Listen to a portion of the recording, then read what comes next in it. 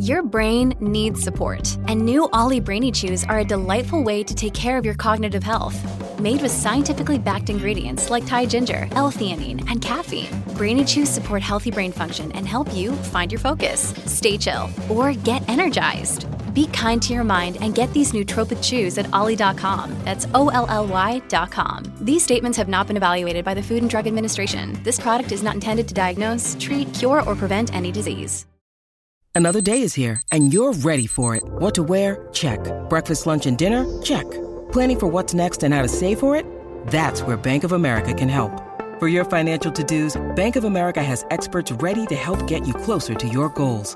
Get started at one of our local financial centers or 24/7 in our mobile banking app. Find a location near you at bankofamerica.com/talktous. What would you like the power to do? Mobile banking requires downloading the app and is only available for select devices. Message and data rates may apply. Bank of America N.A., member FDIC.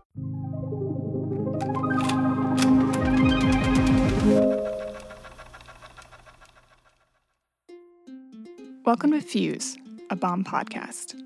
40 years ago, Bomb began as a conversation between artists around a kitchen table in downtown New York. Today, Fuse brings you into the room to listen in on candid, unfiltered conversations about creative practice. Here's how it works. Bomb invites a distinguished artist to choose a guest from any creative discipline, an art crush, a close collaborator, or even a stranger they've admired from afar. And we bring them together. No host, no moderator, no interruptions, just two artists in conversation.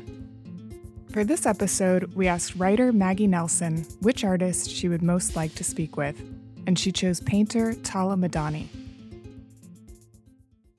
I wanted to talk to Tala, one, because I've been thinking about her work a lot because I had been honored to write a piece for a show of hers coming up, so I'd gotten to immerse in her work a lot, but also because Tala's just one of my favorite living artists of all time, and it's not like a cerebral thing, like a thing that I went out and saw. It's just a thing that her paintings do to me.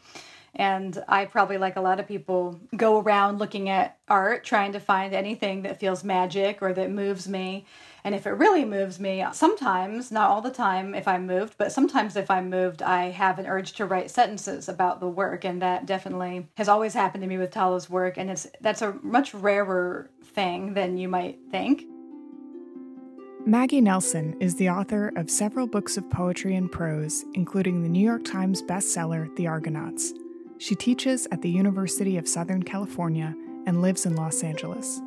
Her latest work of nonfiction is On Freedom, 4 Songs of Care and Constraint, from Grey Wolf Press. Tala Madani is a Los Angeles-based artist who makes paintings and animations that prompt reflection on gender, political authority, and questions of who and what gets represented in art. She has had solo exhibitions at museums worldwide, and in 2022, she will be the subject of a mid-career retrospective at the Museum of Contemporary Art in Los Angeles. In the course of their conversation, Maggie reflects on the process of writing On Freedom, 4 Songs of Care and Constraint. The pair discuss how to capture magic in adult life, balancing doubt and trust, and Maggie's first experience writing about art.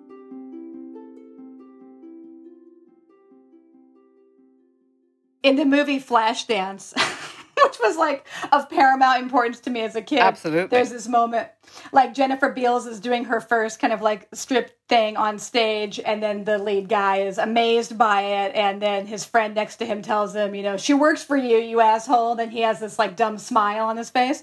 But I only wanted to say that when I saw Sex Ed by God at the Biennial, and I was watching it and like loving it, and my partner Harry came over, and I was like, do you know this artist? And he was like, she lives in LA, you asshole, kind of a thing, Like, I had the same moment where I was like, I had like the same smile where I was like, oh my God, maybe I'll actually get to meet this person, Now I have, and now I know you, and now those are some of the reasons, circuitously, that I wanted to talk to you for this podcast.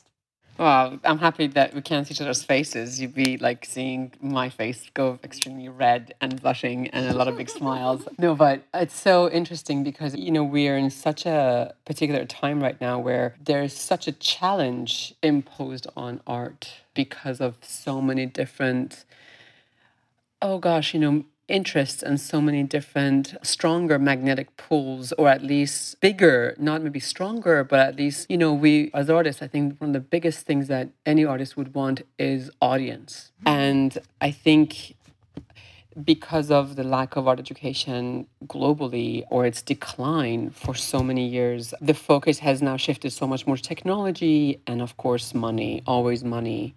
So everybody sees art also in these terms of administration and or its commercial aspect. So just to even hear that one's work affects anybody in any way, the actual work is a gift, and it's amazing actually to hear that. So thank you. Yeah.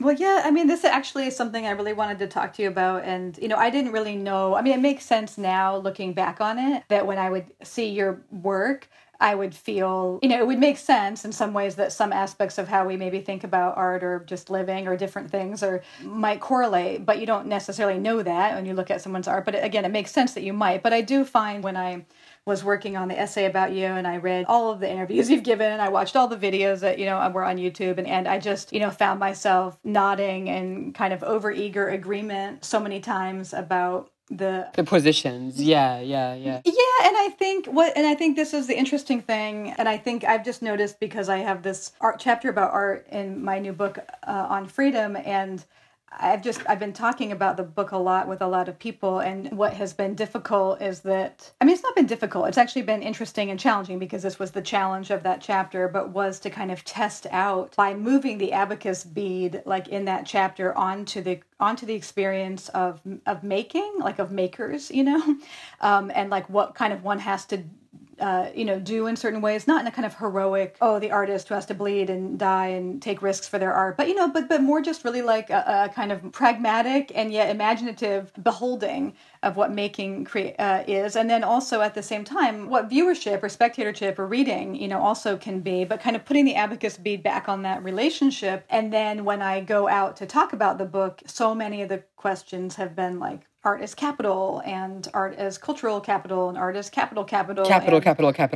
You're right, yeah, right. And then art as symbolic, in political struggles and many things that it's not like I'm not interested or willing to talk about. And the chapter makes gestures in different of those directions, but it was trying to kind of keep on the stage this other thing. And I feel like that you've talked about that so much. And that's the kind of thing where I think, maybe it's no accident that I'm feeling so much with your work because you're pouring that care. One of the things that makes people so much more comfortable, I think, in talking about art in those ways is the sort of disconnect to the actual work. It's easier work talking about the things around it because that's just the life around the work. It's the everyday, and we've lost a lot of the language to talk about what the work does in relation to care, as you say, for instance. It's very interesting because in artworks, you can't sometimes do something directly, so you have to do it indirectly. So to make work that is about, let's say, caring, sometimes you have to be the most sort of, I don't want to say uncaring. Like reckless or something, sure, yeah. Which is so interesting because I feel like so many people who, when the intention gets translated very directly, it becomes another thing. Sometimes it becomes, in fact, quite fascist. It becomes quite forceful. It loses its lightness because it's been asked so strongly to become a thing in itself, right? So it's been so forced to become something. It loses any kind of space around it.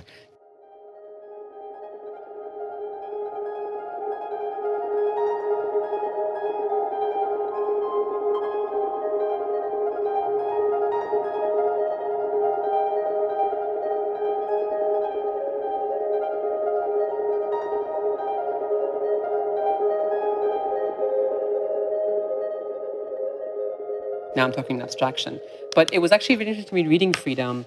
I was so curious, God, and this might be a very strange question to ask, but I was so interested to know which chapter started first. Did it sort of grow organically, or did you actually start with a certain chapter? I had a feeling that the first chapter, which was about the art, sort of contemporary art thing, was not the first chapter that you started the book with. No, it actually, weirdly, because it's the most esoteric chapter and like the least that anyone is interested in talking about. Weirdly, the drug chapter... It was the starting point? A little bit, only in that I I mean, the introduction and the questions about how, I mean, I've always been really interested, and I think you are too, although maybe not in like academic terms, but like in nexus between the psychoanalytical and then, what you might call like the political, but I mean, I don't even call it the political, but just kind of like the way that the squares of your paintings enact a removal from easily readable circumstance, but yet, of course, evoke for the viewer many, many different particular circumstances, but that kind of act of light removal that painting does. You mean the square of the canvas? Yeah, but also the kind of allegorical space that your paintings in particular create without being concrete allegories. So I was very interested in what it meant in very politicized, hyper-political times to kind of try to write a book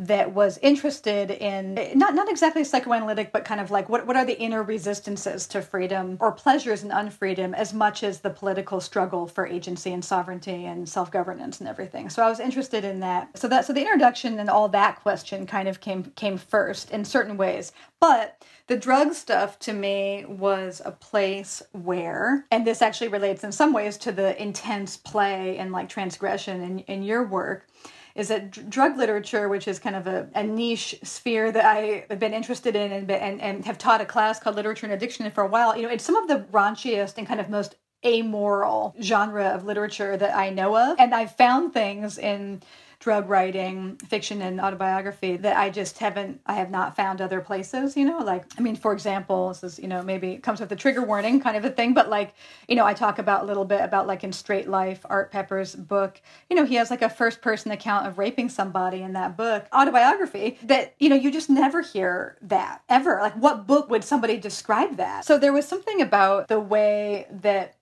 a lot of these books, and I think this is also related to your work, like a lot of these books were not describing experiences of liberation. They were often describing experiences of kind of radical humiliation or abjectness or hitting bottom and yet the books themselves can have a very thrilling quality. And that reminded me of a kind of, problem of drugs themselves is like, why do we do things? Well, what you said in the book was really interesting in that the drug actually takes you somewhere you don't control where it takes you. Right. It's not like you have this thing and then you're free. In fact, you are then beholden, as you say, to the actual substance. It's a very bizarre thing to posit that in the language of I'm free to do what I want to do, or it makes me free. But I guess it's in position to the socialized self, or as you talk about, the anxiety-filled self. I mean, I do find that as much as it takes you in a direction of its own accord, it does free people of themselves without it. Yeah. So I guess it's a freedom from the self.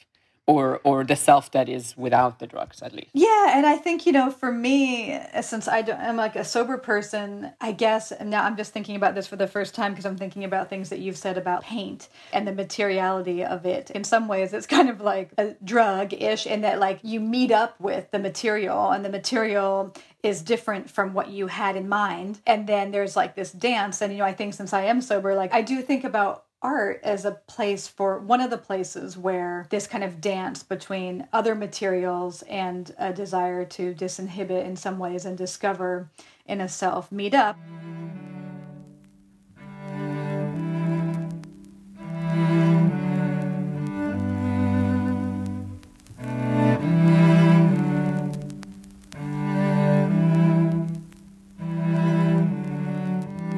I was reading interviews with you and I thought it was hilarious when I was thinking that, and then I read that where you were talking about painters being like heroin addicts, like always searching for the first time or something. You actually said the more you paint, the harder it is to paint. And it's true. And I really feel like that about writing, which was not something I saw coming in my youth.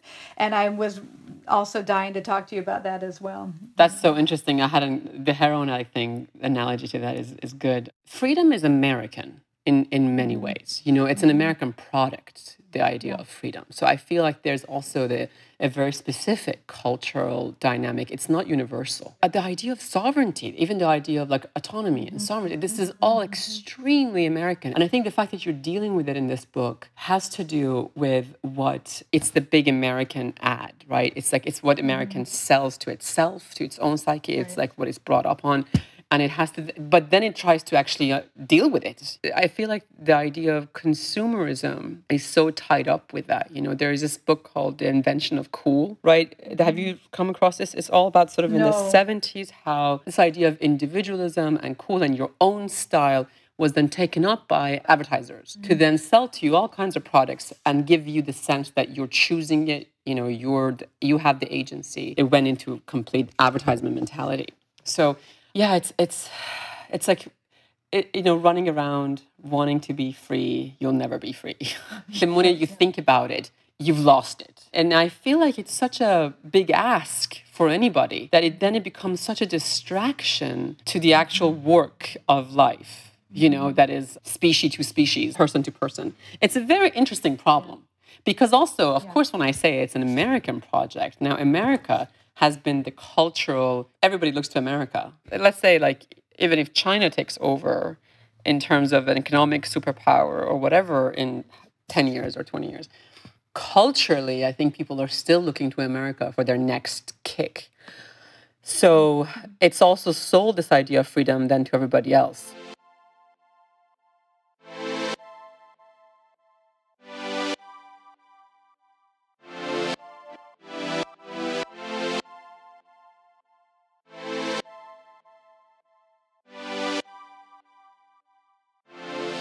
I mean, when you were talking before about art and indirectness and the difficulty of like putting art in service of care or something or another value, there's a kind of, and I've written about this a lot in The Art of Cruelty, but that, the emancipatory, to want art to emancipate is another form of wanting it to do something to other people. And of course, whenever you want to do something to other people, there's an aggression in that, like you've diagnosed that they have a problem, that you've got the fix and that you're going to make something that's going to fix it, and I think I'm really interested in what you talked about this problem of kind of disconnecting from the work, and I maybe I don't know if we want to talk more about what you see as like relating it to a decline in art education. I haven't thought about it from that angle. I do think for me, and I don't, my deep hope is that it's not retrograde or reactionary. I don't think it has to be, but I do think that something about that connection to the work, like reconnecting to it, insofar as that has to do also with like an experience of presence where, like as you said, instead of letting everything you already know about the world be the center, you're actually letting this other thing, like this painting, be the center for a minute. Yeah. And letting it teach you something that you didn't know before you stood in front of it. And I mean, that was how I was taught by a very great mentor of mine, Marianne Cause, when I was in graduate school. I'd never written about art before. I wanted to. Most of my friends were artists and I loved art, but I didn't know what to.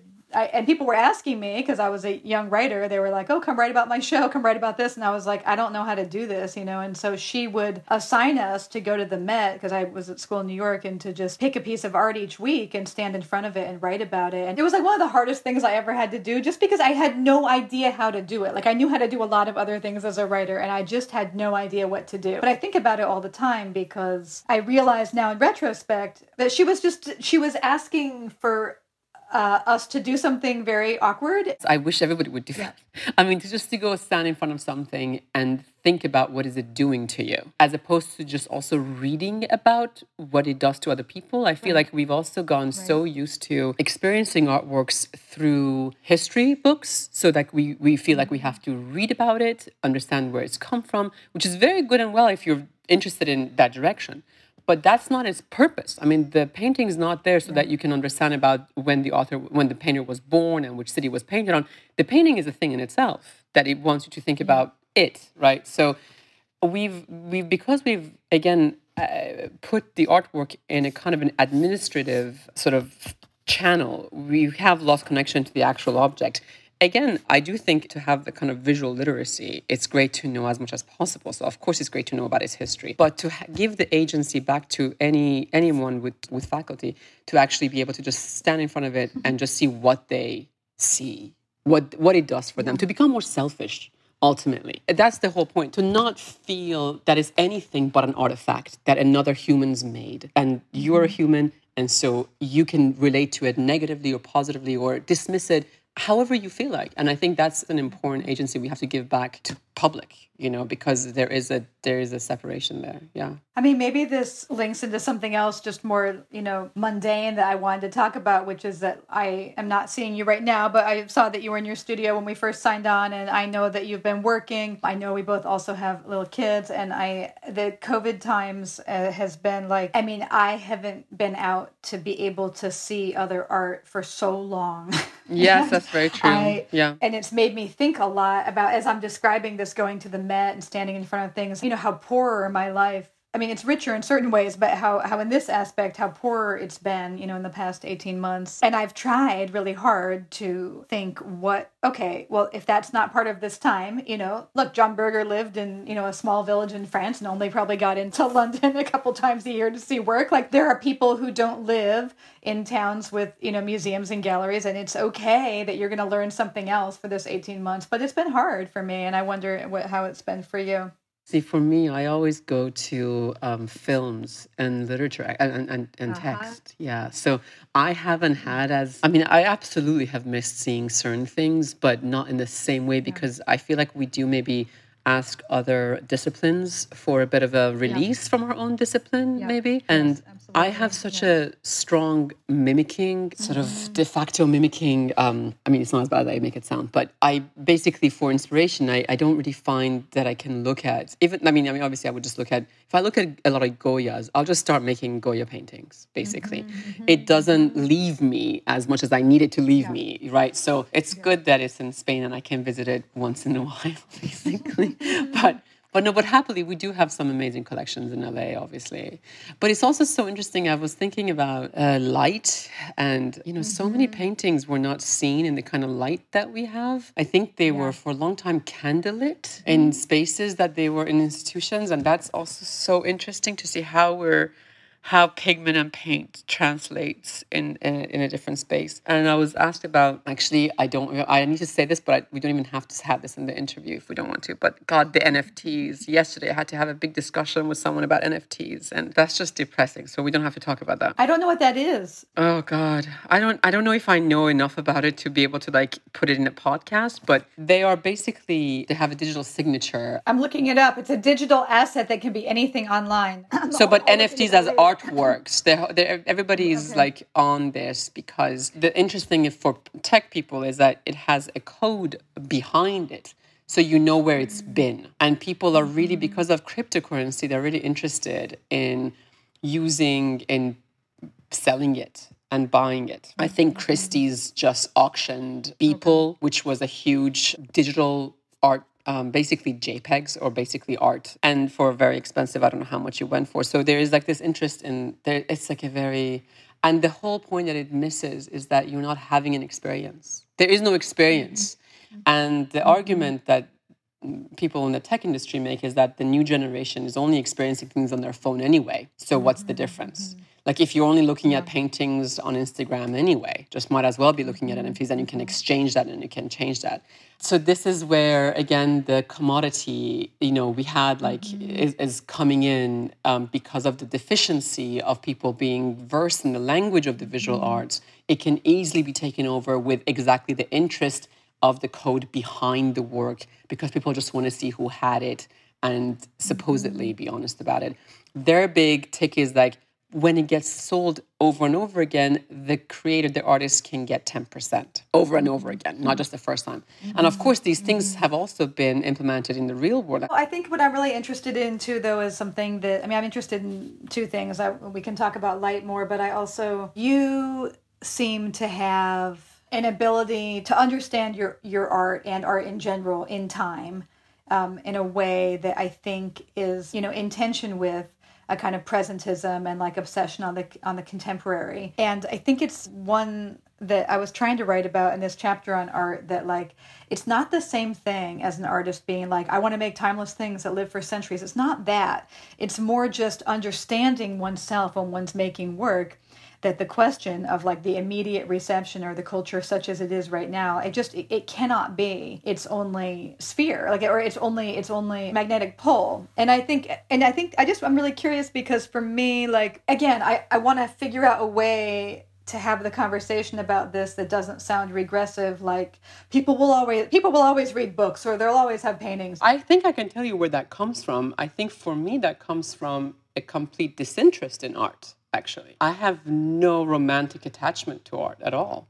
I didn't grow up with art. I never went to any museums until maybe until I was late in high school, where I went to a museum in San Francisco from Oregon. I mean, I didn't even go to the Portland. It wasn't in my periphery. I mean, I was interested in making art. To me, it was an expressive thing. For me, art is totally about sublimation. I mean, when I'm making work, I'm sublimating X, Y, and Z, which is so much about myself in the world today, and the politics of power and the politics of money and the politics of whatever it is that I can see or feel or project onto. That's familiar to me on some level. So there's absolutely no nostalgia for me about art history. I mean, I'm deeply interested in it as a viewer, but not as a maker. I'm not aspiring to, and I think I realized that nostalgia in itself is a very dangerous position to have, because it's a psychological, it comes out of fear. It comes out of a disinterest in the now. It comes out of, and it's Trump on some level, right? It's like whatever conservatives can pull on those same, and not to say that we all don't have it. It's in all of us, right? Some idea of something that was better.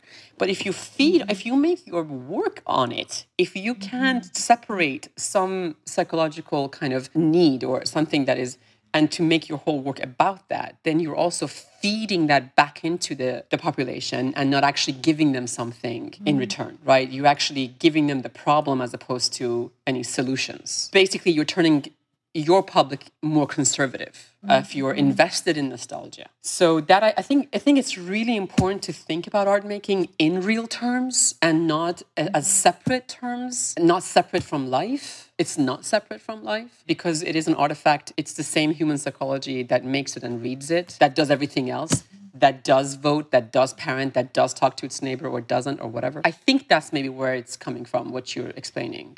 And how do you, like, when you say that about, like, having it be on a continuum or, part and parcel of all those things, like, what is that? I mean, I don't make sure that it's on a continuum or anything. Yeah. It simply is on a continuum because I'm another human being making it. You don't have to work for that, Yeah.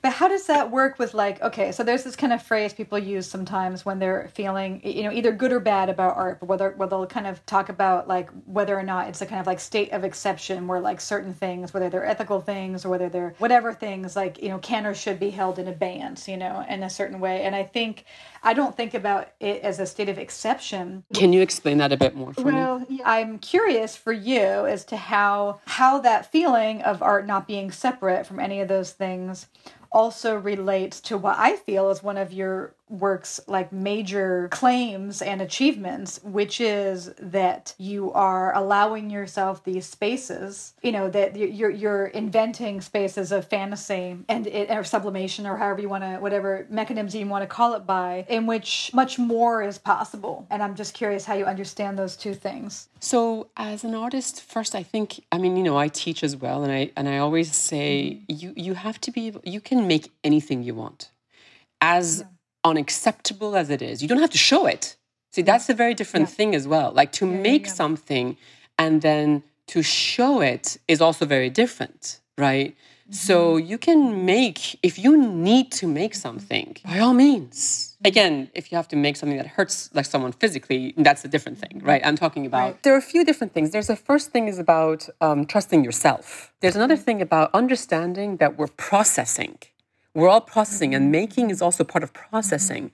And we'll be making tons of mistake, and not mistake. We will be stepping on so many toes as we're processing. But it's only through actually doing that where you understand the dance of, I went too forward. I should step one back. I should have gone to the left where I went right.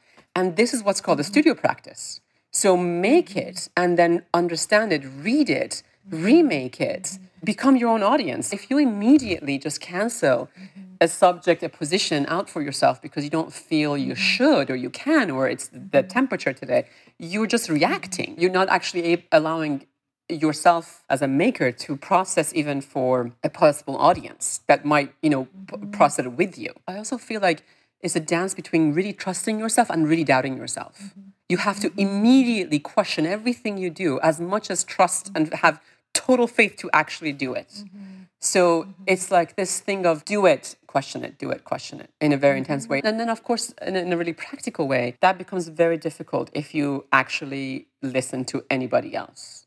Because people will come in with all kinds of interests, clapping for you or telling you not to do something. And you really have to just shut the door. You have to understand what you want to do. Yeah. Yeah. And there's also, I think, like you're saying with your clapping, is like, there's a weird thing don't get me wrong, I like it when people like my books and stuff. If you feel well beheld by a review or by a consideration, that can feel really good, But at the same time, I think, any artist, as you go along, as the Buddhists have it, like praise and blame are two sides of the same coin. And like the love and the hate have a weird way of feeling, like producing a similar reaction in you, which is kind of to say, I think I don't need either of these things. I think I need to go back to work, And that's exactly the truth for the maker. And I think when people say something positive, they're talking about themselves, their experience. It's not about the work. To aspire to something is one thing, but to think that something is because someone else has had that experience of it is not productive for someone who,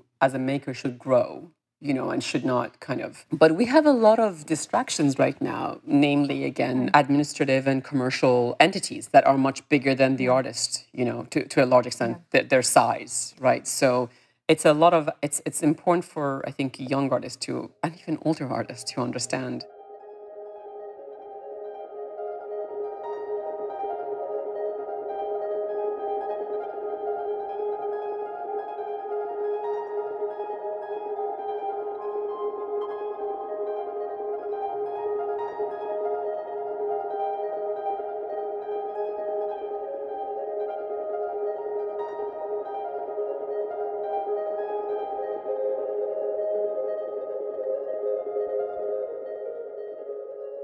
It's funny, we're in a moment where we're really quite afraid of making a wrong step.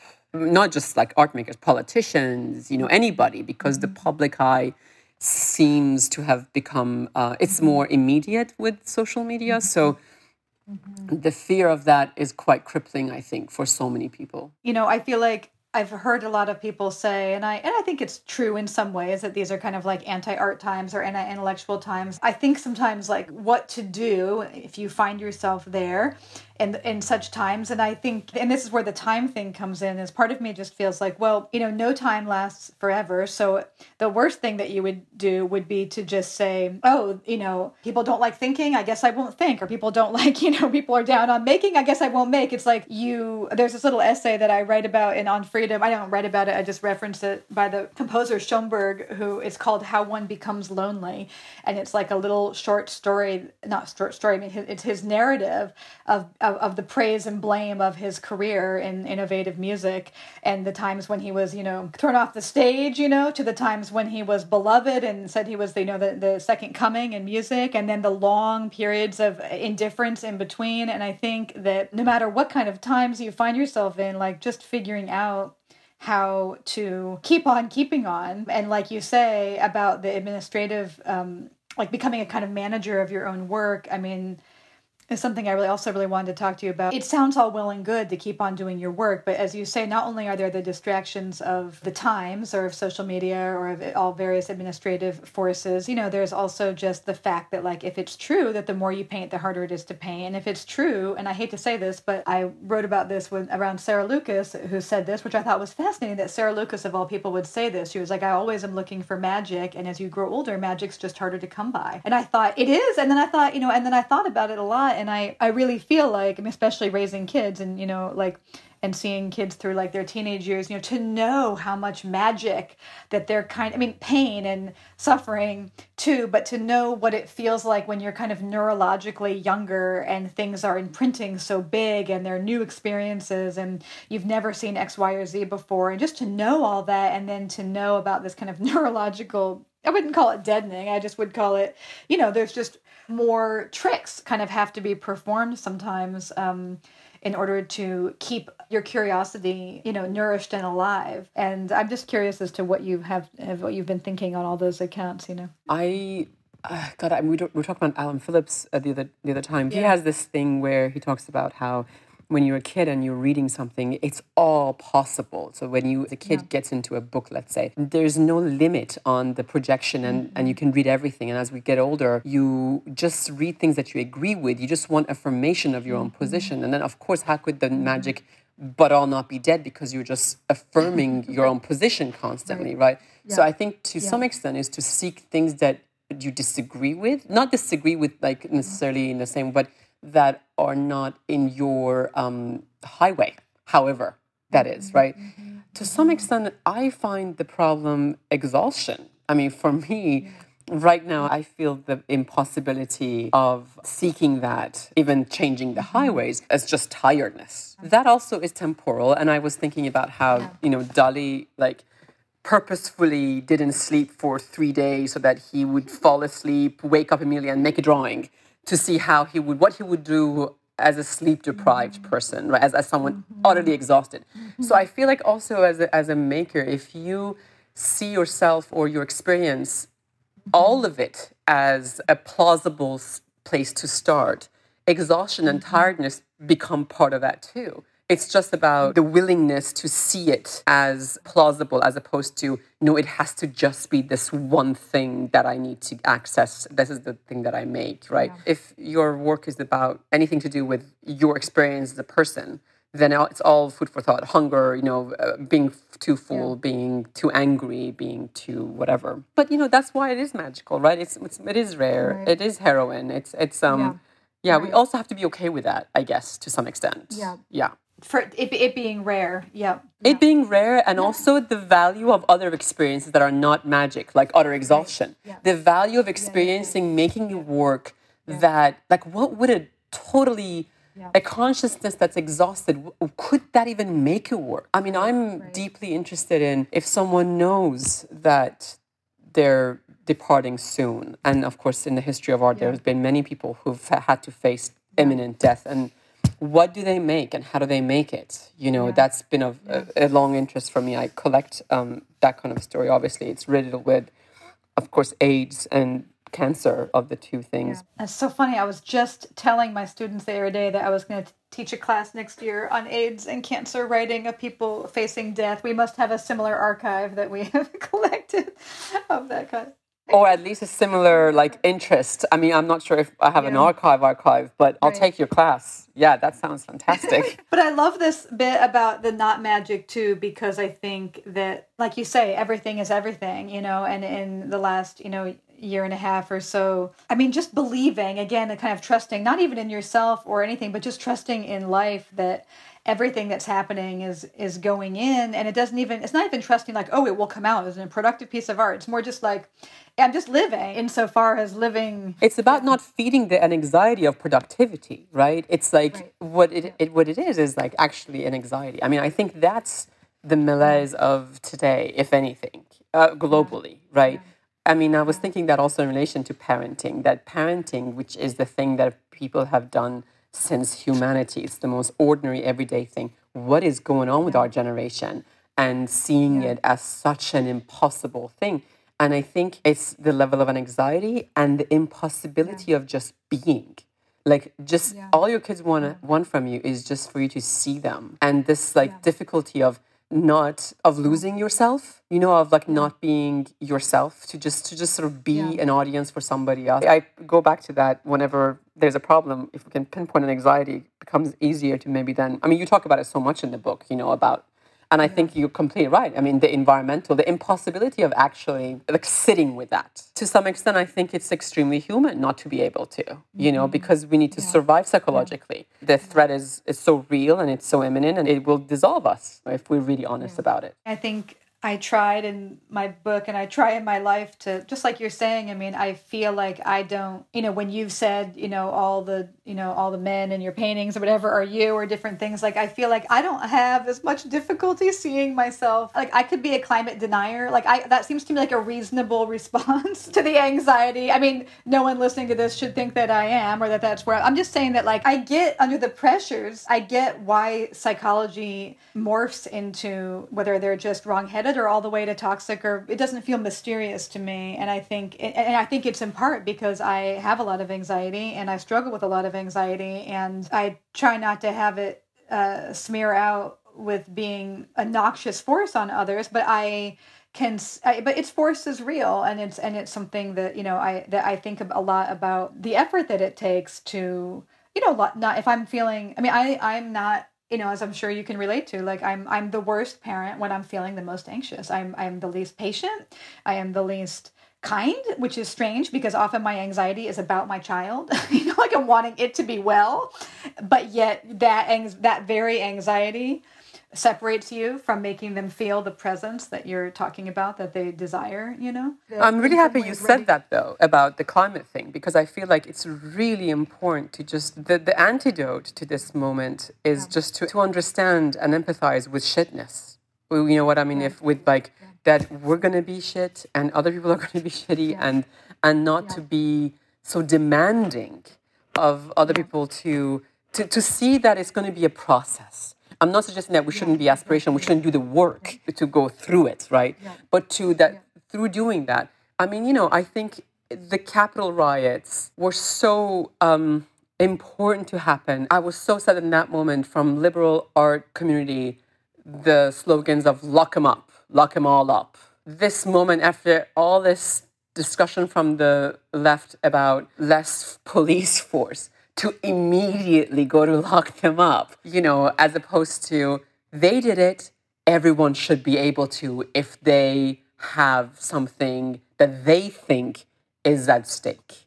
Not only should they do it, maybe the left should too, without being locked up when it's something significant. I don't know. I mean, I'm not suggesting, again, not to be taken. No, I mean, I think you're right, though, and I felt this in response to my book, which is that I'm totally riveted by the anti-carceral, like the importance of all of that. And I'm utterly riveted by how that seems over and over again to crash up against a lock them up, mentality.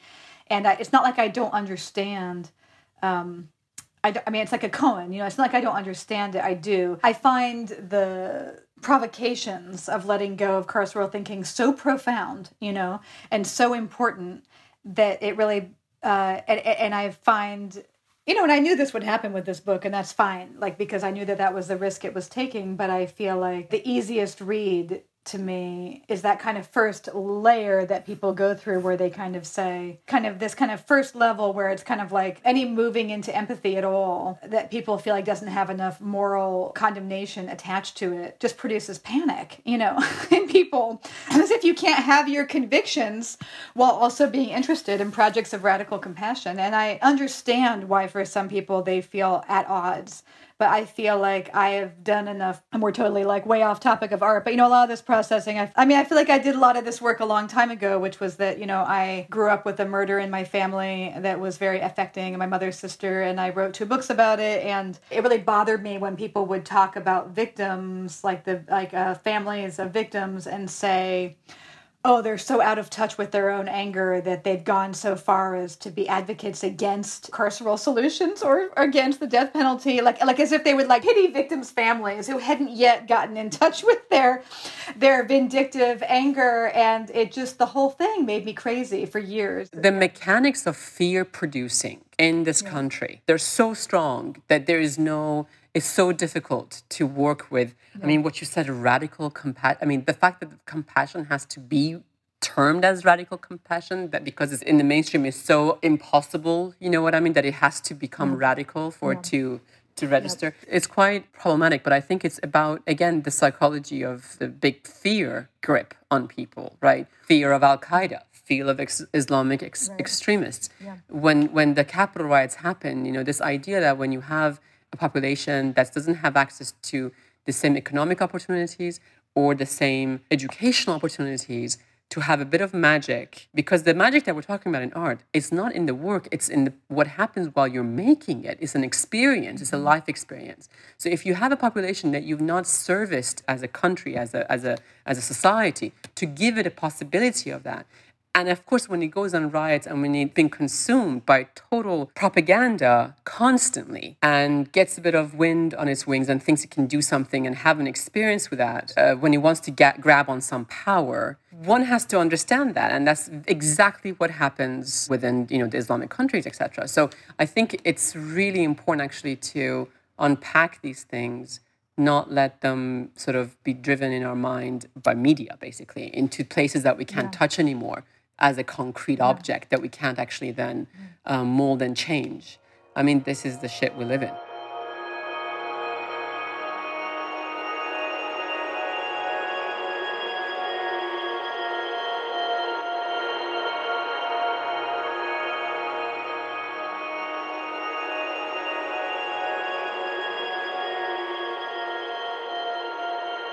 I guess what I wanted what I was really curious about was, I've seen you say a couple times that like you felt like the work you were making, when people come to you and they say like, oh, this is really transgressive or really out there, whatever. And then you've said like, actually, it feels kind of PG to me compared to where I feel like where I could go. And I've always really related to that. I mean, I think your work is more transgressive than mine, but I am a little bit familiar with going into auditorium after auditorium when we used to go to auditoriums. We don't anymore, but like when people would say, like, you're so brave, or this is so out there, or whatever. And it always felt to me like my inner response was like, I haven't even begun. Like, this is like, there's nothing in here that is even the beginning. But when I hear it from you, whereas your work does seem like it pushes more fully into the imaginative spaces that I don't go to because I don't have an imagination, sadly. Which is also what I wanted to say why I chose you to talk to, is that I'm totally riveted by having a lot of overlaps with our concerns and thinking. I'm just riveted by your relationship with your imagination, because I don't feel like it's one that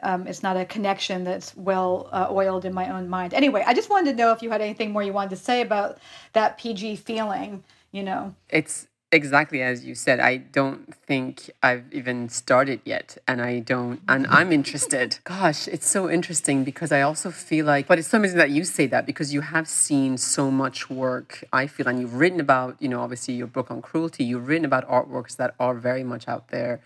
And I feel like when it's painting, I guess with painting specifically, I feel there is such an abstraction involved when you turn an idea into an image. I mean, and I've worked so hard, in fact, to make my work extremely palatable to some extent as a project in itself, because that's what I thought the project required, especially early on when I started, the very early works that I like in 2006, 2007. Part of the challenge for me was to make almost candy-like work, like tiny little delicious things kind of a thing that still has my ideas in them. So there was a point where I was very purposefully making pastel works, right? Like PG-looking works. Then there is like the resistance of your own psyche, not completely letting you go into the deep end, or taking you step by step, and how slow that takes, how many steps there has to be. So that's what's exciting for me about continuing in the studio. Obviously, it's not how easy it goes, it's how difficult it goes. That brings me back here, basically. It's not the mastery of the thing, it's the fact that it masters over me, in a sense. I was just teaching this week an independent study of reading the Marquis de Sade.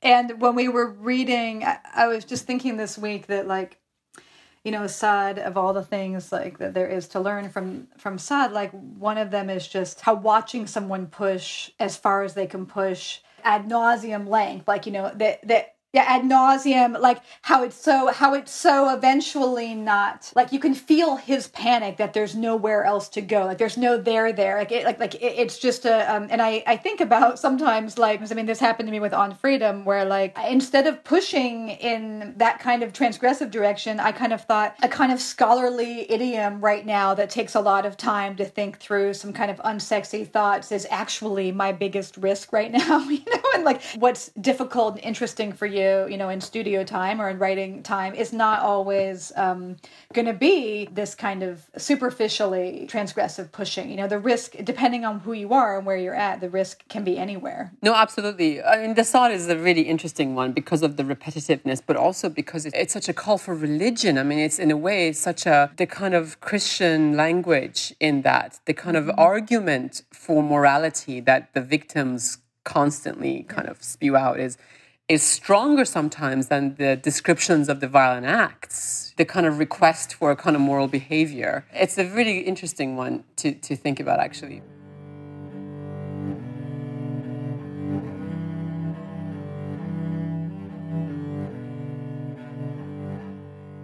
Thank you so much, Maggie. That was so lovely speaking to you. Tala, I love talking to you. I love your work. I'm delighted that we did this, and I hope there's just more and more to come. Fuse is produced by Libby Flores, associate publisher at Bomb. It is edited and engineered by Will Smith, with production assistance by Isis Piero. I'm Chantal McStay, associate editor at Bomb Magazine. Our theme music is Black Origami by Jalen. This project is supported in part by an award from the National Endowment for the Arts, on the web at arts.gov. Subscribe to us on Apple Podcasts, Spotify, or wherever you listen.